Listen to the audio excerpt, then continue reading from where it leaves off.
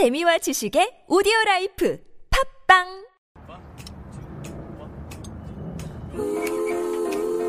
Yeah, I'll be fine. Yeah.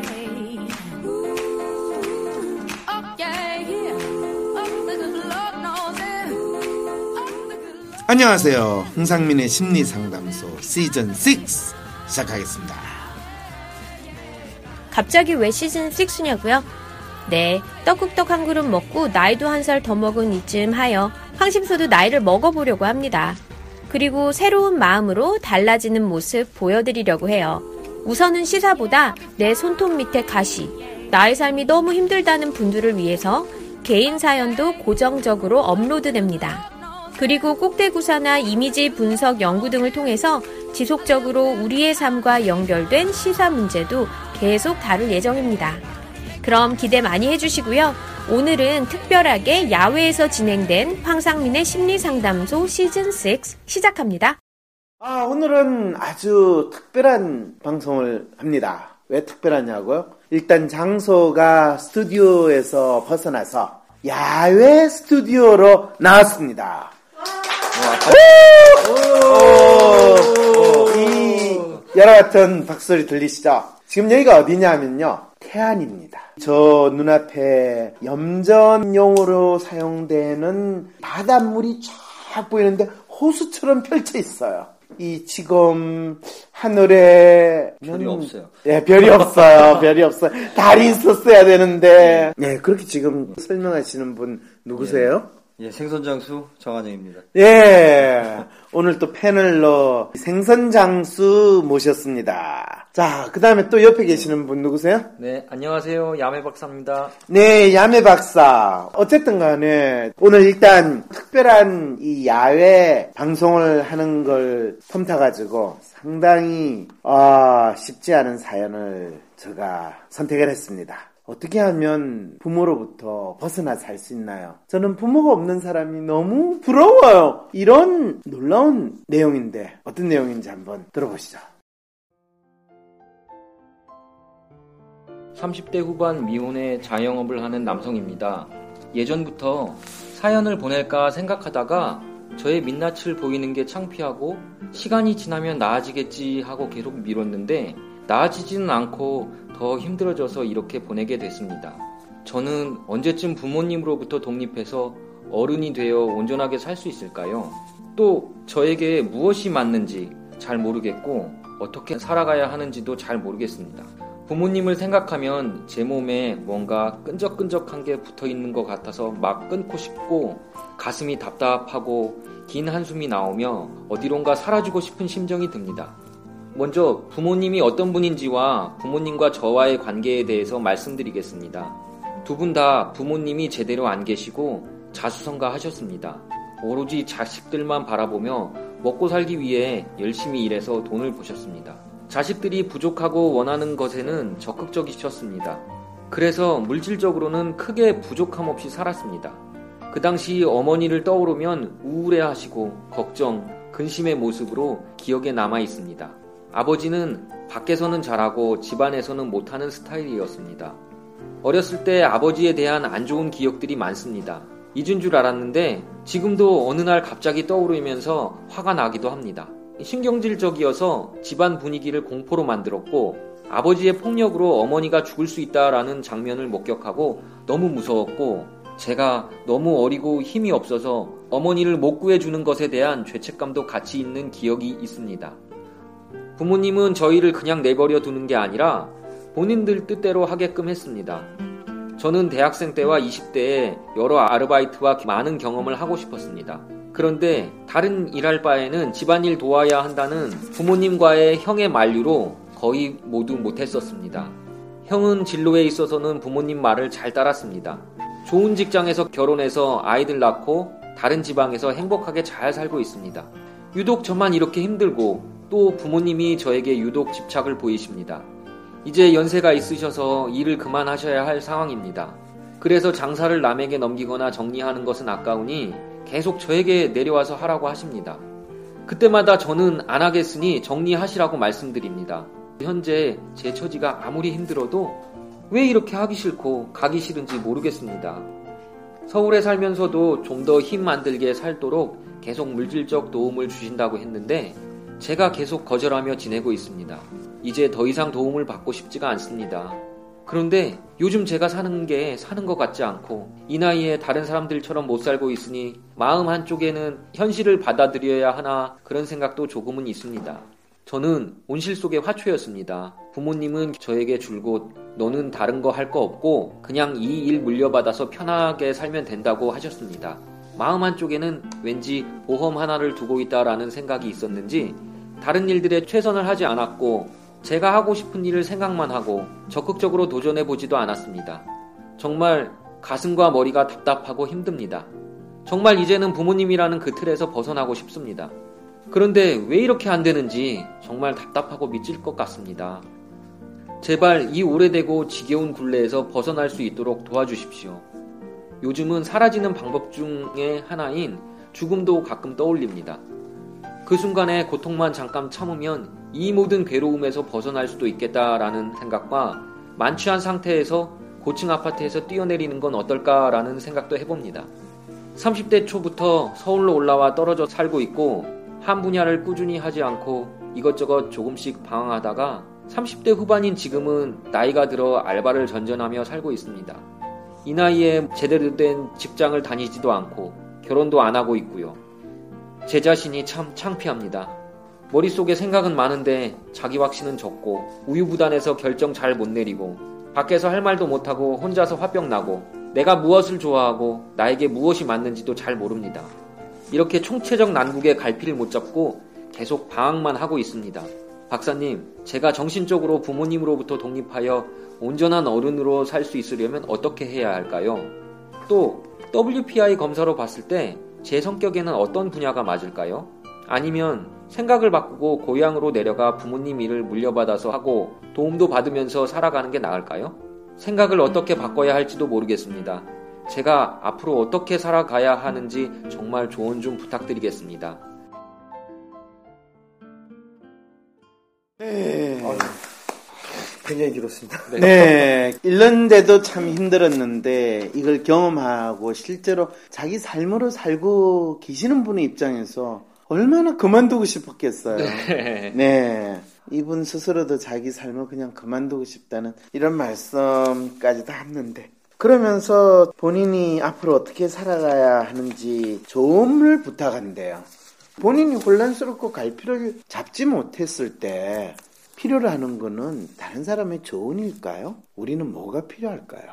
결정이 필요한 거 아니에요? 결정. 무슨 결정이요? 둘 중에 하나를 선택을 해야 되는 거예요. 어떤 선택? 이분이 지금 선택할 게 있나요? 지금 현재 나이나 직업상으로 봤을 때는 네. 내가 나가서 살 거냐 네. 아니면 여기서 지금도 본인도 은연중에 이야기한 것처럼 보험이라고 생각하는 네. 부모님 밑으로 들어갈 거냐. 네.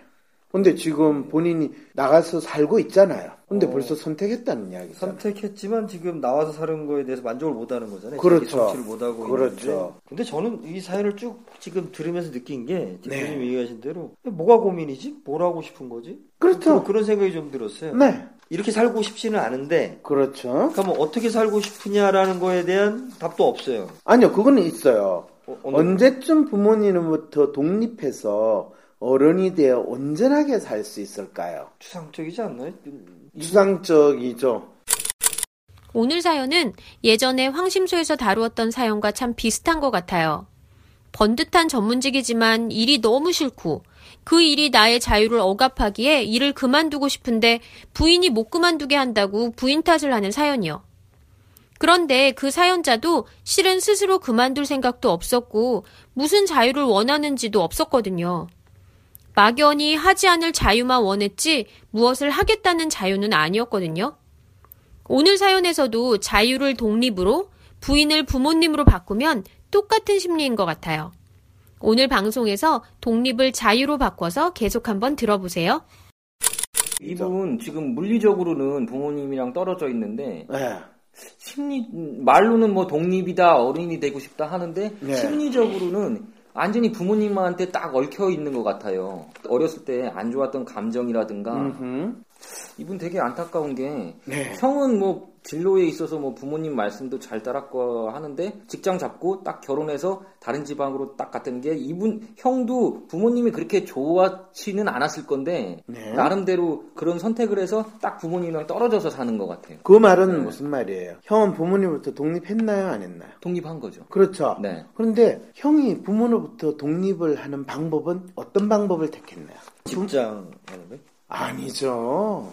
부모님으로부터 독립하기 위해서 부모님 말을 들었어요.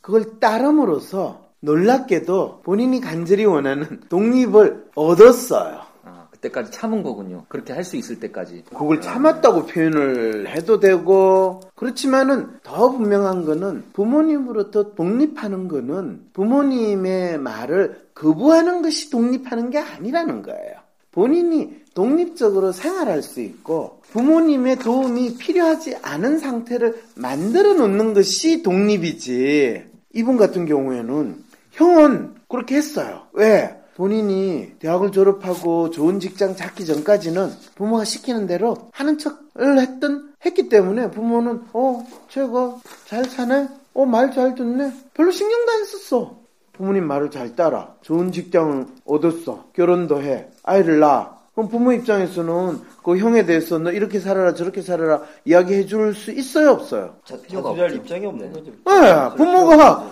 역할을 할 끈덕지를 안 만들어 주니까 형은 자동적으로 독립이 된 거야. 사연자는 독립을 단순히 부모님 말을 거역하는 것으로만 생각하면서 독립을 하지 못했는데 형은 반대로 독립을 했어요. 독립을 원했는데 독립에서 멀어지다니 정말 아이러니한데요. 독립을 이루기 위해 그 방법을 강구하기보다 오히려 도망가는 방법을 택한 것이 문제였네요. 많은 로맨이나 아이디얼 분들이 자유나 독립을 갈망하지만 도망가는 방법을 통해 이루려고 할 때 사연자와 같은 상황에 많이 처하는 것 같아요. 정말 슬프네요.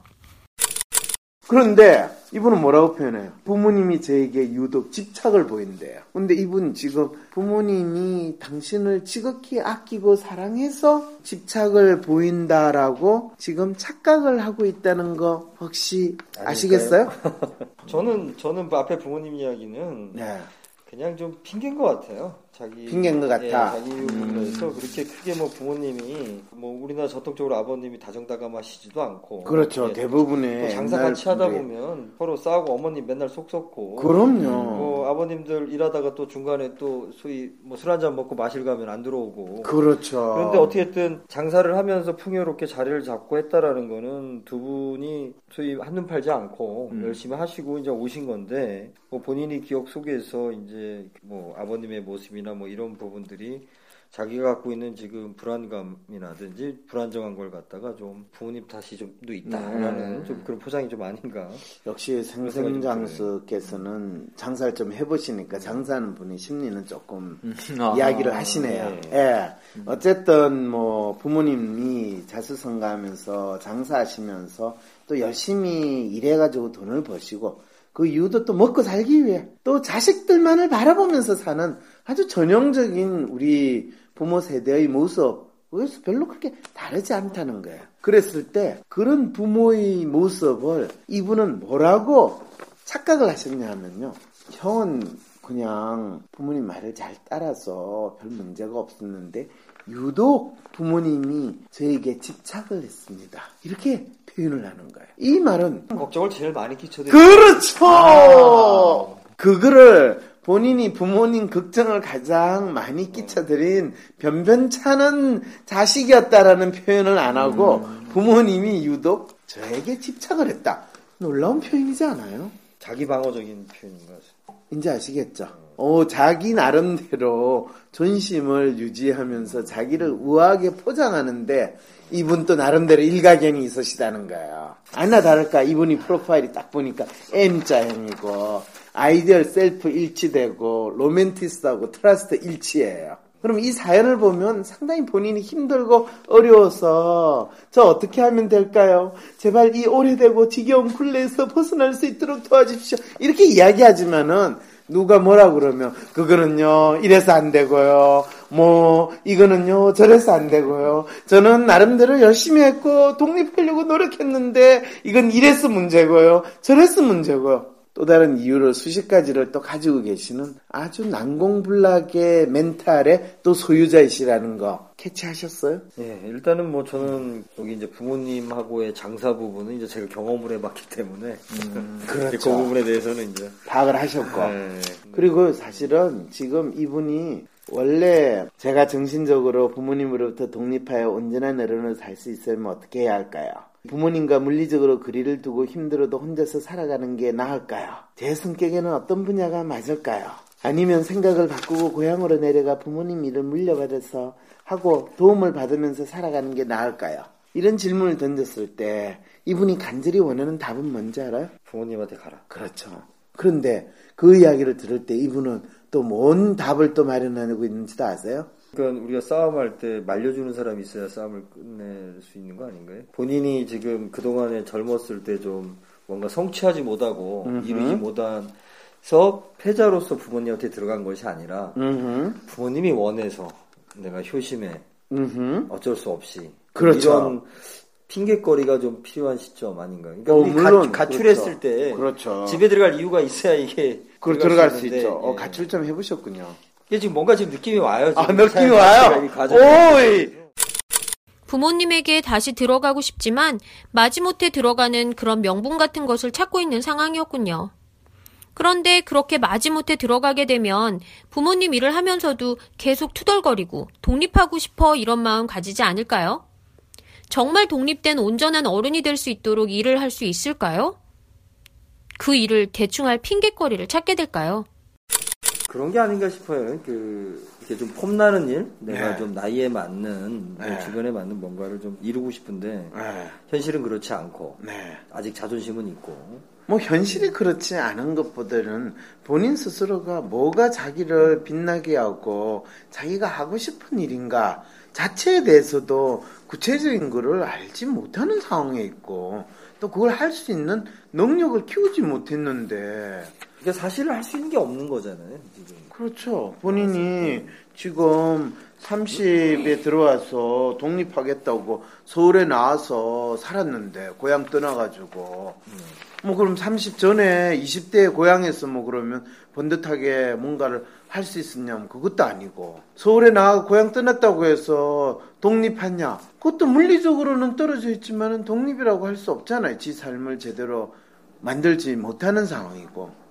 저는 이분한테 이야기 드리고 싶은 거는 이제 어떻게 보면 30대 후반이라면은 좀 늦은 감은 있는데 네. 그렇다고 해서 늦었다라고 해서 빨리 갈 수 있는 법은 없기 때문에 다시 집에서부터 부모님하고의 관계부터 해서 기초적인 거 가장 일상적인 거부터 다시 좀 정립을 하면서 근데 그게 잠깐은 그럴지 몰라도 아마 금방 또 예전이랑 똑같아질걸요? 어떤 근거로 그런 생각이 들었어요? 이분 참 안타까운 게 저랑 나이도 비슷하고 부모님이 어렸을 때 그렇게 힘들게 했던 그런 부분 그것도 비슷하고 심리적으로 어려움을 갖고 있는 거 그런 것도 되게 저랑 비슷한 부분이 많아요. 본인하고 비슷한 게 많다고요? 네, 온실 속에 화초로 자랐고 이렇게 부모 탓하고 남 탓하고 이분 사회 탓은 안 하시네. 저는 사회 탓 좀 많이 했는데. 그래요? 네.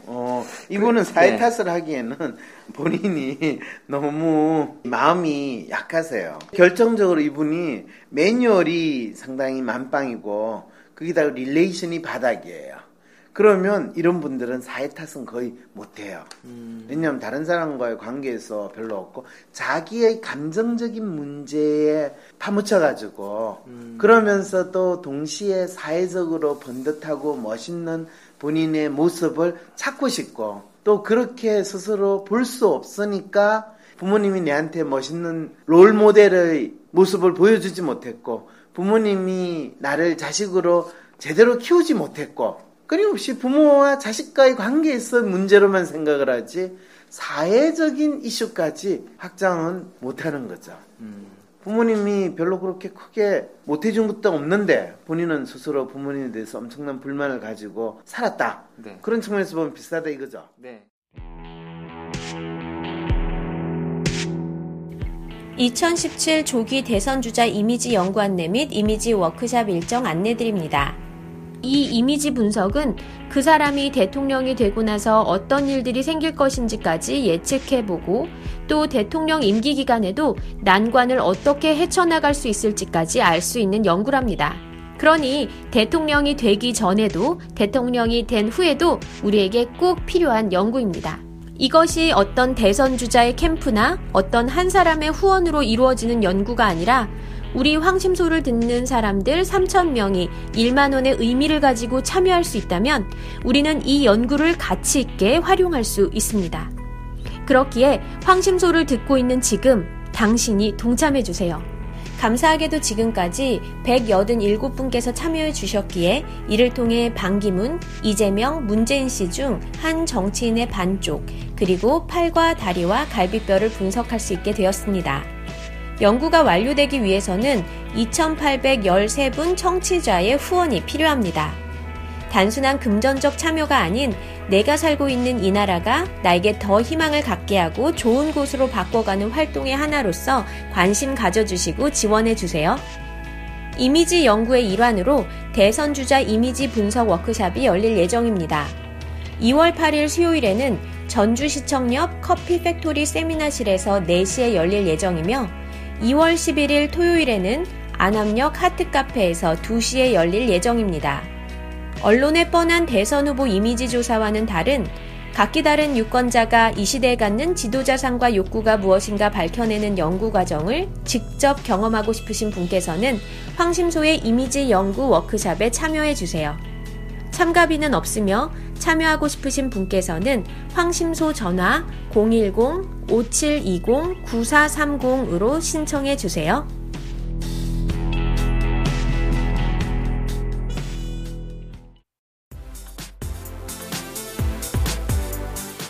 황상민 박사와 함께하는 대국민 상담소가 2월 달부터 전국 순회 버전으로 부활합니다. 마음 읽기를 통해서 나의 삶을 개조하고 대한민국 개조 전략도 탐색해보기 위해서요. 최순실 박근혜 사태에서 보았듯이 어떤 사건이 일어날 때까지 문제를 덮어두고 외면하면 너무 늦는다는 진리는 우리 개인의 삶에서도 마찬가지입니다. 우리에게서 철저하게 말살되었던 일상과 사회에 대한 의문을 대국민 상담소에서 부활시키고 이 시대와 나의 문제를 해결하는 실마리를 찾으며 그것을 공유하고 공감하는 시간을 가져보도록 합시다. 대국민 상담소는 2월 19일부터 매주 일요일에 서울에서 열리며 부산, 전주, 대구, 대전을 한 달에 한 번씩 순회할 예정입니다. 라이브 버전으로 황심소를 경험하고 싶으신 분, 황상민 박사의 심리 콘서트에 가고 싶었는데 가지 못하신 분, 마음을 축축 처지게 하던 나의 고민을 떨쳐버리고 싶으신 분들을 위한 자리입니다. 다른 사람의 고민을 통해서 나를 돌아보고 싶으신 분, 나의 고민에 대한 증문즉답을 얻고 싶으신 분 모두 참여해주세요. 연애와 결혼, 진로, 비즈니스 솔루션, 혼란스러운 마음에서부터 정치인에 대한 분노까지 세상에 있는 그 어떤 고민도 대국민 상담소에서 물어볼 수 있습니다. 대국민 상담소는 회원제로 운영되며 한 번 회원을 등록하면 2회 참여 가능합니다. 2회 참가비는 10만 원입니다. 모임에서 음료는 제공되고 연이어 참여하지 않을 때 참여권은 다음 달 순회로 이월됩니다. 대국민 상담소의 회원이 되고 싶으신 청취자께서는 팟빵 혹은 황심소 카페 및 페이스북에 구글 링크를 통해 신청 후 2회 참가비인 10만 원을 황심소 계좌로 입금해주세요. 자세한 스케줄과 신청 방법은 포스터를 참조해 주시기 바랍니다. 우리와 이 시대가 맞이할 새로운 전환기를 대국민 상담소에서 함께 준비해 봅시다. 어렵네요. 어렵죠. 이럴 때 이제 사실은 이분한테 저는 당신의 부모는 당신한테 나름대로 도와준다라고 할 수도 있지만 다른 한편으로 당신을 지배하고 당신을 통제하고 또 당신을 부모의 품 안에서 나름대로 잘 키워서 잡아먹으려고 하는 괴물일지도 모른다. 당신은 그런 마음으로 부모 안에서 독립하고자 하는 생각으로 지냈지. 본인이 어떤 사람이고 본인이 뭘 할 수 있는가 그 능력을 키우고 또 그 능력을 기반으로 해서 독립하고자 하는 그런 사람은 아니었다라는 측면에서 자기에 대한 인식은 먼저 필요하다는 거죠. 실제로 이분이 지금 현실 WPI 한 거는 M자형인데 이 이상 WPI로 생각하는 거는 아주 분명한 아이디얼리스트, 또 자기만이 생각하는 막연한 어떤 미지의 뭔가를 추구하고 떠난다고 하면 그거는 자기는 뭔가 번듯하고 뚜렷한 뭔가를 한다라고 막연히 믿지만은 스스로 자기 자신에 대해서 자신감을 가지고 하는 게 아니라 이게 제대로 잘하는 걸까요? 저거 혹시 못하는 건 아닌가요? 이게 진짜 저한테 맞나요? 라고 하는 그런 두려움과 그런 불안, 그런 눈치를 보는 심정으로 자기의 이상 WPI를 지금 드러내고 있거든요. 이런 분 같은 경우에는 당신이 지금 이상적으로 생각하는 것을 하면 할수록 당신은 어쩌면 더 삽질의 상황에 갈 수가 있습니다. 이분이 지금 해야 되는 유일한 거 하나는 뭔지 알아요? 당신의 독립은 부모로부터 멀리 떨어져 살 때 독립을 느끼는 게 아니라 부모와 같이 살면서 독립 방안을 강구해야 되고 그것이 당신의 독립책입니다. 라는 것을 저는 이야기를 해주고 싶어요. 이분이 스스로 어른으로서 온전한 어른으로서 사는 거는 자기가 하는 일이 그만큼 인정을 받고 그거에 대해서 자기가 심지어는 결혼할 수 있는 준비까지 할 수 있는 것이 온전한 어른이 되는 거예요. 그런데 그거를 지금 나이가 30대 후반이 돼서 이 알바로 전전하는 경우에는 결코 본인이 특별하게 그거를 제시할 수 있는, 마련할 수 있는 능력이 있다고 할 수 없어요. 그런데 이분이 부모한테 나쁜 경험도 받았지만은 또 부모한테 마지막으로 청구할 수 있는 게 있어요. 그게 소위 말하는 부모님이 하던 장사예요. 그거를 본인이 제대로 짊어질 때 이분은 온전한 어른이 되는 거고 독립하는 거예요. 상당히 역설적이죠. 우리가 독립하면 부모로부터 벗어나고 또 온전한 어른이 된다는 것은 과거의 관계를 다 끊고 완전히 나는 새로운 인간으로 태어났습니다. 이렇게 이야기하는 걸 온전한 어른이라고 막연히 생각했다면 그거는 내가 물을 마실 때는 꼭 차가운 시원한 물을 마셔야 된다라고 믿는 거하고 똑같은 거예요. 오늘 사연은 M자들이 많이 공감하실 것 같아요. 자유나 독립, 삶의 주인으로 사는 것을 간절하게 바라지만 걱정과 불안으로 추진력은 떨어지고 그러다 보니 도망가면서도 그것을 멋있게 포장까지 해버리는 경우가 많을 테니까요. 그리고 오늘 사연은 비단 사연자뿐 아니라 일반 직장에서 일하는 사람에게도 적용해 볼 수 있을 것 같아요. 예를 들면 회사를 다니지 않을 자유를 간절하게 바라면서 회사 일을 대충 하면 그 사람은 그 회사 안에서 성장해서 독립할 수 있을까요? 아니면 계속 더 신입사원 수준을 못 벗어나고 회사 안에서 이렇게 저렇게 치이며 더 힘들어하게 될까요? 독립과 자유를 갈망한다면 현실에서 도망가는 것이 아니라 현실에서 이루려고 해야 하는 것이 아닐까요?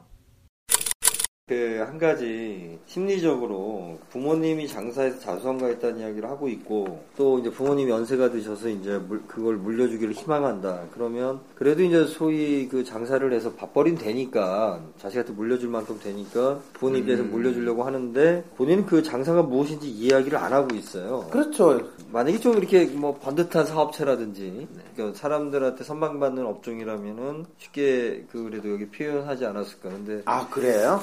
그거는 그런 거 아닌가요? 착각이라고 생각해요. 왜냐하면 이거 반대일 수도 있는 건가요? 반대일 수도 있어요. 예. 실제로 이분이 부모님의 장사에 대해서 이야기를 하지 않는 거는 그거는 자기와 관계가 없어야 한다, 없는 것이 마땅하다, 그 생각을 가지고 있고요. 이분이 기본적으로 제대로 어른이 돼서 산다라는 것은 무엇이냐 하면 자수성가해야 된다. 독립해야 된다. 독립해야 된다. 거기에 강박관념. 네, 강박관념이라 그 틀에서 결코 벗어나지를 못하는 거예요.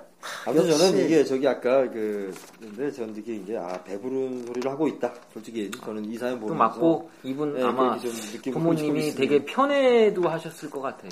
아니 부모님께 돌아갈 수 있는 40이 돼서 부모님께 돌아서 장사할 수 있는 돌파구라도 있다는 게 어떻게 보면 좀 축복받은. 그렇죠. 스스로 그걸 보험이라고 해놓고 그 보험 때문에 지금까지 별로 본인이 제 생각은 부모님이 더 강력하게 쫓아내야 될 것 같아요. 쫓아낸다. 너는 더 이상 너는 우리 아들이 아니다. 근데 그 부모님은 당신들이 자수성가를 했기 때문에 자수성가하신 분들일수록 자식에 대한 미련, 그리고 자식에 대해서 내가 당한 그 서러움을 너희들은 당하지 않아야 된다라는 자식에 대한 과잉 보호가 더 강하세요. 제가 그렇게 컸습니다. 본인이 겪었죠? 예. 네, 그래요. 그래서 그냥 멀쩡하게 부모님 웬만큼 사랑받고 자란 그런 부모님 밑에서 자란 자식들은 거의 방치되다시피 니 아마 알아서 살아.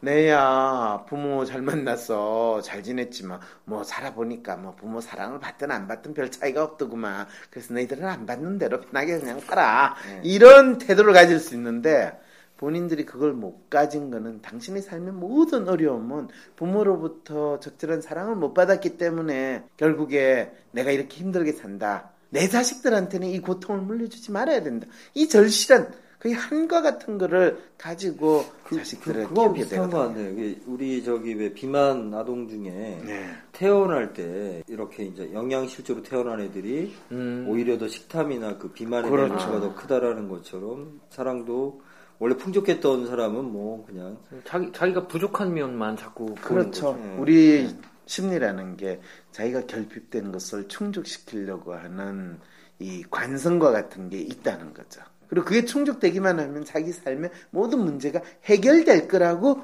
믿는 그런 또 착각도 동시에 우리는 가지게 안 되잖아요. 네, 근데 그게 거의 갈증만 커지는 거 아니에요? 사실 갈증이 더 커지고요. 그리고 충족이 되면 문제가 더 커져요. 문제가 더 확산돼요.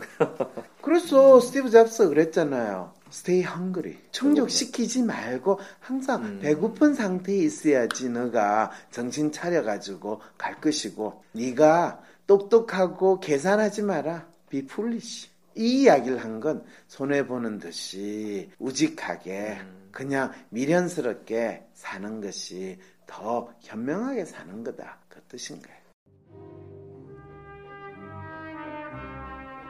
그림을 그리면서 WPI를 배우고 싶으신 분들을 위해 황상민 교수의 제자인 전혜원 심리학 박사가 연세대학교 미래교육원에서 WPI 발상과 표현심리 과목을 개설합니다.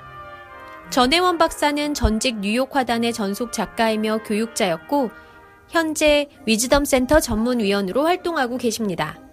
WPI 발상과 표현심리는 WPI와 미술을 접목시킨 수업입니다. 각 개인이 갖고 있는 성격적 특성이 삶에서 어떤 방식으로 표현되어지는지를 알고 유형별로 나타내어지는 예술 표현적 특성을 자신이 그림을 그려가면서 발견해가는 시간이 될 것입니다. 그림을 잘 그리는 것과는 상관이 없습니다. 이 프로그램을 수강하면 연세대학교 도서관을 사용할 수 있는 학생증과 연세대학교 신촌 캠퍼스 주차장을 사용할 수 있는 주차권도 받게 되고 수강 후엔 연세대학교 총장이 부여한 연세대학교 미래교육원 수료증과 위즈덤 센터의 WPI 기본과정 수료증을 동시에 받게 됩니다. 더불어 위즈덤 센터의 WPI 심화과정을 들을 수 있는 자격이 부여됩니다. 수강 신청 기간은 2월 6일부터 2월 28일까지입니다. WPI와 그림을 그리면서 자신을 알아가고 싶은 분들의 수강 신청을 기다립니다. 이번 학기부터는 학부모반도 개설되었습니다. 자세한 문의사항은 연세대학교 미래교육원 홈페이지 일반 교육과정 심리상담 부분을 참조하시기 바랍니다.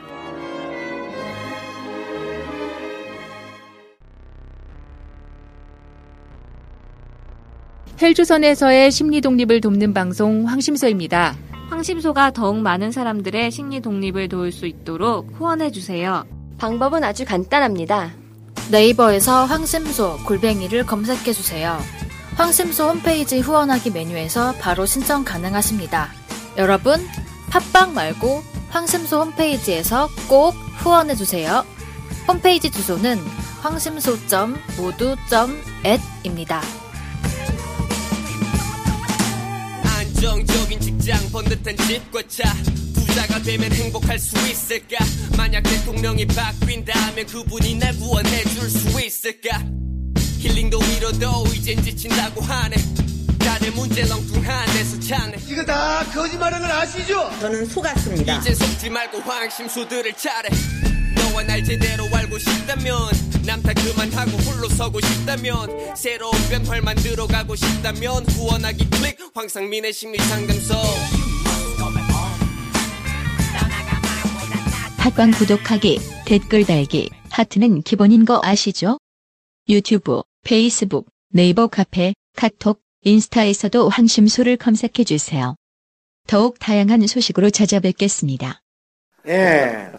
자, 부모님의 사랑을 본인 스스로 많이 받고 살아면서도 그것이 너무나 간섭이었고 내가 원하는 걸 할 수 없게 만드는 족쇄였다라고 믿는 분. 그렇지만은 또 그 사랑을 마음껏 주셨던 그분들은 어쩌면 당신이 부모님의 사랑을 받지 못했고 소년소녀 가장으로 이 어렵게 살았기 때문에 내 자식들에게는 그런 어려움을 주고 싶지 않다는 또 그런 간절한 마음에서 어떻게 보면 우리의 삶은 이 세대가 흘러갈수록 좀 더 발전적이고 좀 더 행복하고 풍요롭게 되기는커녕 지금 어쩌면 세대가 바뀌면서 더 문제가 악화되고 더 삶이 힘들어지는 그런 어떻게 보면 우리 스스로가 만든 족쇄와 감옥 속에서 살아가는 이 상황은 된 게 아닐까?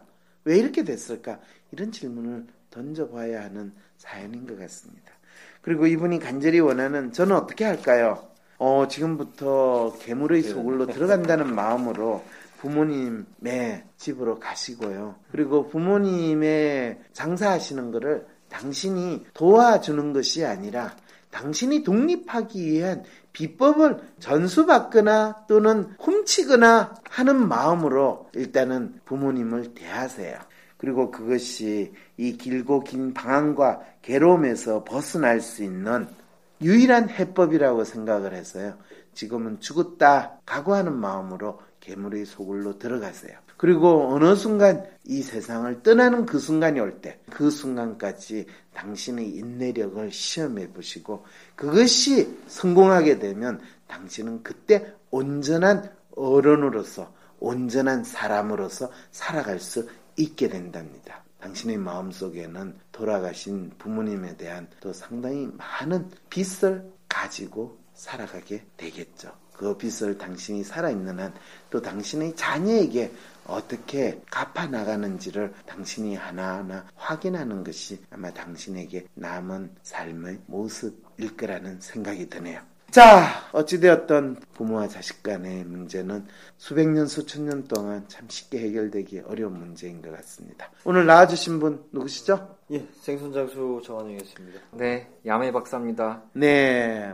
저는 갑자기 아까 부모 자식 간에 이제 많이 주는 문제. 네. 그래서 지금 최순실 정유라 생각이 언뜻 난 게 너무 많이 준 것이 아닌가 그렇게 생각이 잠깐. 지금 최순실 씨 집안 걱정을 하고 계시는 상황이시라는 말씀이죠? 이게 또 한 가정입니다. 인류애적인 마음으로. 네, 수고 많으셨습니다. 네, 수고하셨습니다. 오늘 방송을 도망치려 하지 말고 부딪혀라. 호랑이를 잡으려면 호랑이 굴에 들어가라. 이렇게 정리를 하면 어떤가요? 너무 식상한가요? 그렇다면 이런 질문은 어떨까요? 당신이 얻고자 하는 것에서 당신은 왜 도망치고 있는가요?